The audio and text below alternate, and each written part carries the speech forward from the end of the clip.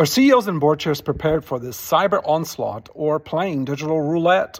In today's special edition of the Cyber Broadcast, JPMorgan drops a bombshell on corner offices and boardrooms in Davos this past Wednesday as it owns up to investing $15 billion a year to fight cybercrime and fending off, it says, billions of hacking attempts per day.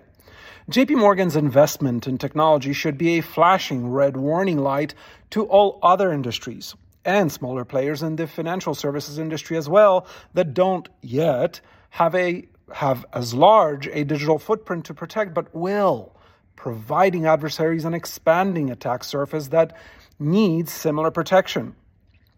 But it should be an especially bright warning sign for their corner offices and boardrooms because it signals that cybercrime is accelerating faster than the 15% per year growth predicted by the cybersecurity market, making current projections of cybercrime costing our economies $10.5 trillion in 2025 likely significantly understated.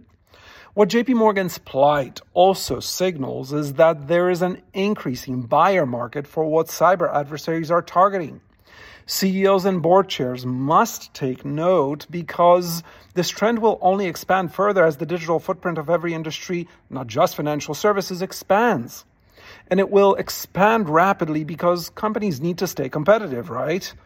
This includes current brick and mortar industries as they digitalize also, making today's excuse of "we're not a target," quote unquote, a loser's game. This is all before AI and quantum computing even set foot on the scene. So the problem is going to get bigger, not smaller. But does the JPMorgan plight highlight the real problem? Not by a long shot. Over 70% of cyber breaches are caused by cyber insecure conduct, strategy, and culture. All the issues that make social engineering the top entry point into organizations. Less than 30% are the result of tech and CISO weaknesses. 82% are caused by insiders, 56% by negligent, 26% by malicious insiders.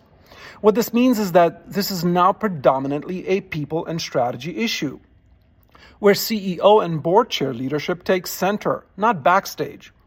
It involves cyber governance, geopolitical chess, regulatory savvy, all issues a chief security officer does not own nor is an expert in. All issues that require a whole-of-organization approach.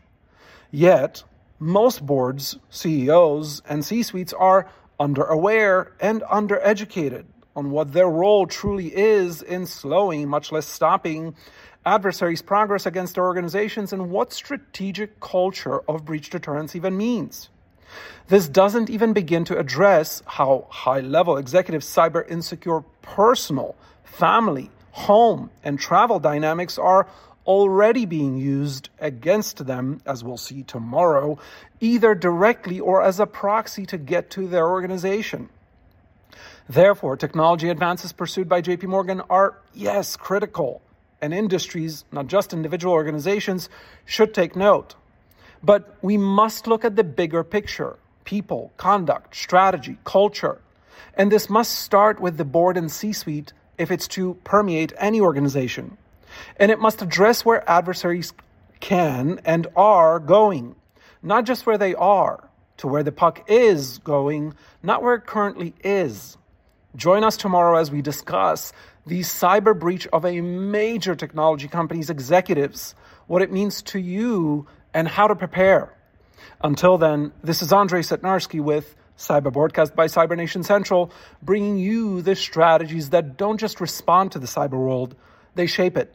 Stay ahead, stay informed, and above all, stay secure.